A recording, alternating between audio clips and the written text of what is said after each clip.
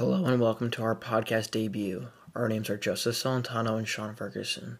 For our debut, we will be talking about the nationwide controversial topic, marijuana. Our driving question for today is marijuana a useful tool for those who need it, and should it be legalized nationwide? We picked these questions because they go hand in hand, and marijuana has been the topic of debate throughout our country for decades.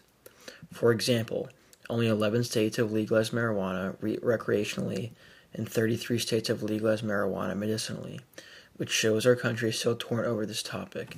Now let's dive right into it. For the first part of the podcast, we will address the question, is marijuana a useful drug for those who need it? Let's start at the most basic part. What is medical marijuana and marijuana in general? Medical marijuana uses the marijuana plant or chemicals in it to treat diseases or conditions. It's basically the same product as recreational marijuana, but it's taken for medical purposes. The marijuana plant contains more than 100 different chemicals called cannabinoids, and the main two aspects of marijuana that we talk about are THC and CBD. Each one has a different effect on the body. Delta-9 tetrahydrocannabinol, THC, and cannabinol, CBD, are the main chemicals used in medicine. THC differs from CBD because THC is psychoactive, meaning it produces the high people feel when they smoke marijuana or eat foods containing it. Marijuana laws are changing at a rapid pace across all 50 states. Right now, marijuana is legal in 11 states for adults over the age of 21 and legal for medical use in 33 states, as stated above. We just briefly mentioned that there are different ways to consume marijuana, and now we will explain the different ways to help you further understand. There are dozens of ways to consume cannabis. Each method of consumption has its own benefits depending on your reason for usage. The main ways to consume are smoking, vaping, eating, and drinking. Smoking and vaping allow the user to feel almost immediate effects of the chemicals in marijuana, and it allows the user to estimate what the immediate effects are. On the other hand, through eating and drinking, it is harder to estimate how much marijuana you are consuming. Edibles affect the user much slower because the chemicals need to digest in the body, and the body needs time to process it in order to feel the full effect. Edibles also take into effect the size and weight of the user as well as the tolerance level. Therefore, it is hard for the doctors to estimate the perfect dosage, so that is why most doctors today are testing edibles constantly in the labs to determine the exact quantity to prescribe. However, both edibles and smoking provide a commonality in the sense that they both provide the same benefits to the user. Some of these benefits consist of alleviating, but not curing, an incredible number of diseases. However, edibles can be more beneficial to the user because, as we all know, smoking can cause harm to the body. For example, it can cause heart disease and cardiovascular disease. Medical marijuana has been used for medicine throughout history, from as early as ancient China and Egypt to today all over the world. Medical marijuana has more positive effects than negative. It helps with epilepsy, insomnia, patients, and veterans suffering from post-traumatic stress disorder and depression. In the primitive tribes of South Africa, India, and Africa, it is used for religious and ceremonial, and also some medical purposes. For instance, the Africans mine workers use it easing the drudgery of their work, while the Jamaicans used it in evenings to ease or relieve their fatigue. The ancient Persians, Greeks, East Indians, Assyrians, and Romans used marijuana as the drug for controlling reducing muscle spasms, treating indigestion, and the reduction of pain. It is also argued that marijuana offers a mild and moderate way of relaxing, unlike alcohol, which has some vices associated with it, such as frequent urination, nausea, and at times vomiting, especially when the individual has not taken food or drinking. After personal observations done by many people, it is said that marijuana can be a good choice of drug because it is relatively low dependence liability, and it is a little bit easier to control its side effects compared to other drugs. It is believed that most of marijuana users mainly develop tolerance to the drug side effects, and those who do not then stop using the drug with an immediate effect. We will go into greater detail about the benefits and drawbacks of marijuana in our interview with Dr. Monty Fisher. Before we talk about the legalization of marijuana, let's finish up by answering the first aspect of our driving question: is marijuana a useful tool for those who need it?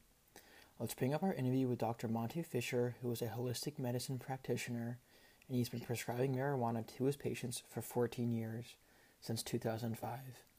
He will be answering the question, in your opinion, how does marijuana provide support to its users? What are the benefits it brings to the table? What are the harms? Well, one of the major things that has struck me in this process is how many conditions cannabis can alleviate. With the exception of a few, like epilepsy and migraines and maybe certain cancers, I don't know that cannabis cures that many diseases, but it alleviates an incredible number of diseases. And I think you may have gotten a list of Todd McUria's diagnosis that he treated during his practice period. Right, yeah. I know you're definitely pro cannabis. As far as benefits and drawbacks, drawbacks are that smoking, as we all know, causes heart disease, pulmonary disease, cancer, and cardiovascular disease, and stroke. So smoking has problems. Same with vaporizing, we're finding out. Depending on the chemicals vaporized, there are obviously pulmonary effects that have been unexpected. So maybe you watched the Rick Simpson's videos I sent you. Right. The way he recommends ingesting it is with his, extracted oils, taking it internally. So it looks like that's going to pan out to be the best way for most diseases. Okay. Topical applications for skin cancer are obviously proving promising as well. Mm-hmm. Right. Now that we've talked about the benefits of marijuana, as well as the history of the drug, now let's dive into the state-by-state legalization over this drug, considering the past century. We interviewed Jeremy, who works for the Office of Cannabis in San Francisco, and in this interview, Jeremy is answering our question, what is the history of the legalization of marijuana, specifically in California? State-by-state prohibition of cannabis started in the early 20th century, culminating in the Marijuana Tax Act of 1937. Fast forward to 1971, that's when the Nixon administration declared the war on drugs, when they promulgated the Controlled Substances Act.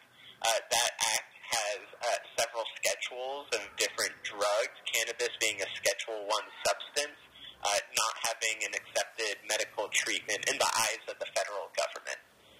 As far as San Francisco, Mayor Moscone, when he was with the state legislature, helped create the Moscone Act to help get the ball rolling on the decriminalization of cannabis.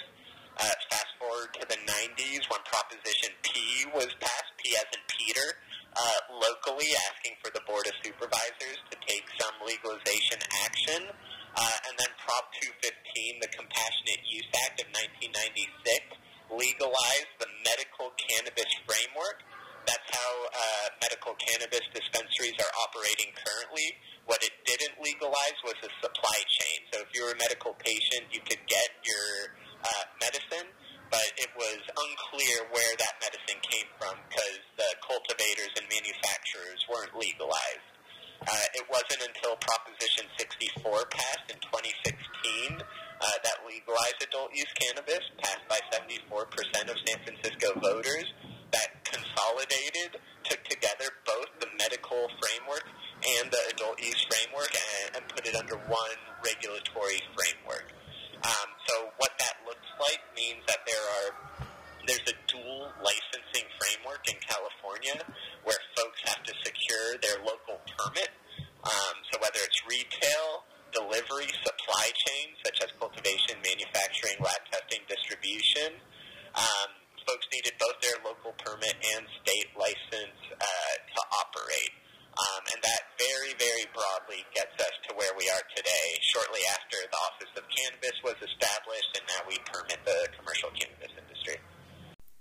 Another question that Jeremy answered that refers back to the previous question we asked of him, of the history of the legalization of marijuana, is, why is California so far advanced in the legalization of marijuana compared to other states? Or in other words, why do some states still classify marijuana as an illegal drug? That's a great question. I think there's a lot of variables in there, but one variable is that California certainly has had a cannabis culture for a very long time. It sounds like you go to St. Ignatius, you're familiar with Haight-Ashbury, maybe the Summer of Love in the 60s. So it's probably that culture which helped to accelerate the legalization movement. All right, thank you. You might also have an eye towards the AIDS epidemic in the 90s, and that's where a lot of cannabis's medical use started to be used to treat and alleviate the symptoms of people suffering from AIDS. For the last segment of this podcast, we're going to talk about our personal opinions on the matter, why marijuana should be legal or illegal. Joe will be talking about why it should be legal, and I will be talking about the contrary. In conclusion, marijuana is a very useful drug and should be legalized. The legalization of marijuana will help out our economy and create hundreds of jobs for Americans. The positives outweigh the negatives. Legalizing marijuana has the potential to give our economy a huge boost and could make America strong as ever. It can be used to cure diseases and help with other medical conditions. People are going to use this drug if it is legal or not. Marijuana is the most commonly used illegal drug, and I believe marijuana should be legal in all 50 states because people are battling with illness and disorders that can potentially lead to serious and damage in their lives. It can be used to substitute many things that could help save our environment and air. Crime and violence would decrease tremendously. While many people think marijuana is an unhealthy drug, I believe that it is a way to help society and help those who need it. In conclusion, I think marijuana should be illegal. Starting out, marijuana is a dangerous drug and it should be illegal nationwide. There's no benefit of using marijuana recreationally other than feeling that so-called high, and it shouldn't be condemned legal for medical practices either.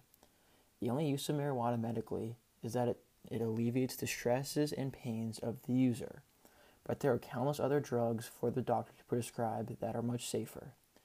Smoking marijuana, which is the most common, can cause even more problems to the body, as I said earlier.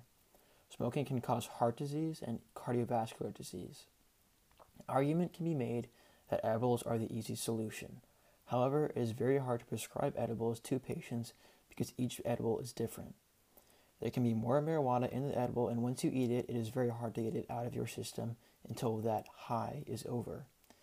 In other words, each edible has its own level of potency, which can cause huge harms to the user if they take too much. Also, one might argue that there has been not a single death from marijuana. However, smoking, again, can lead to death, and the more you smoke this drug, the more harm it will have on your body. Marijuana is most commonly prescribed to people dealing with psychosis, which is a severe mental disorder in which thoughts and emotions are so impaired that contact is lost with the external reality. However, in some cases, people with psychosis that use marijuana can have their disorder worsen, which shows that marijuana is not very useful and there are many other possibilities. Lastly, marijuana is easily attainable to adolescents and teenagers. And since marijuana is a psychoactive drug, it can have harms on the developing brain. However, Dr. Fisher has a unique perspective on this view and will now talk about his ideas. Unfortunately, because of federal prohibition, we don't have a whole lot of data on changes to the developing brain. There's some anecdotal data, and certainly any drugs that are psychoactive at a young age can have effects on the developing brain and should probably be limited to only medical necessity. As far as gateway drugs, the true gateway drugs are caffeine, nicotine in cigarettes, and alcohol. Cannabis, luckily, does not induce much tolerance, or what we call in medicine tachyphylaxis. So there isn't the kind of physical dependence that's developed, for instance, with nicotine or with opiates and opioid compounds. So we don't have the data as far the long-term data on effects of the marijuana on the developing brain. But like I said, probably all substances should be limited to medical necessity for, developing brain. Do you think... This wraps up our podcast.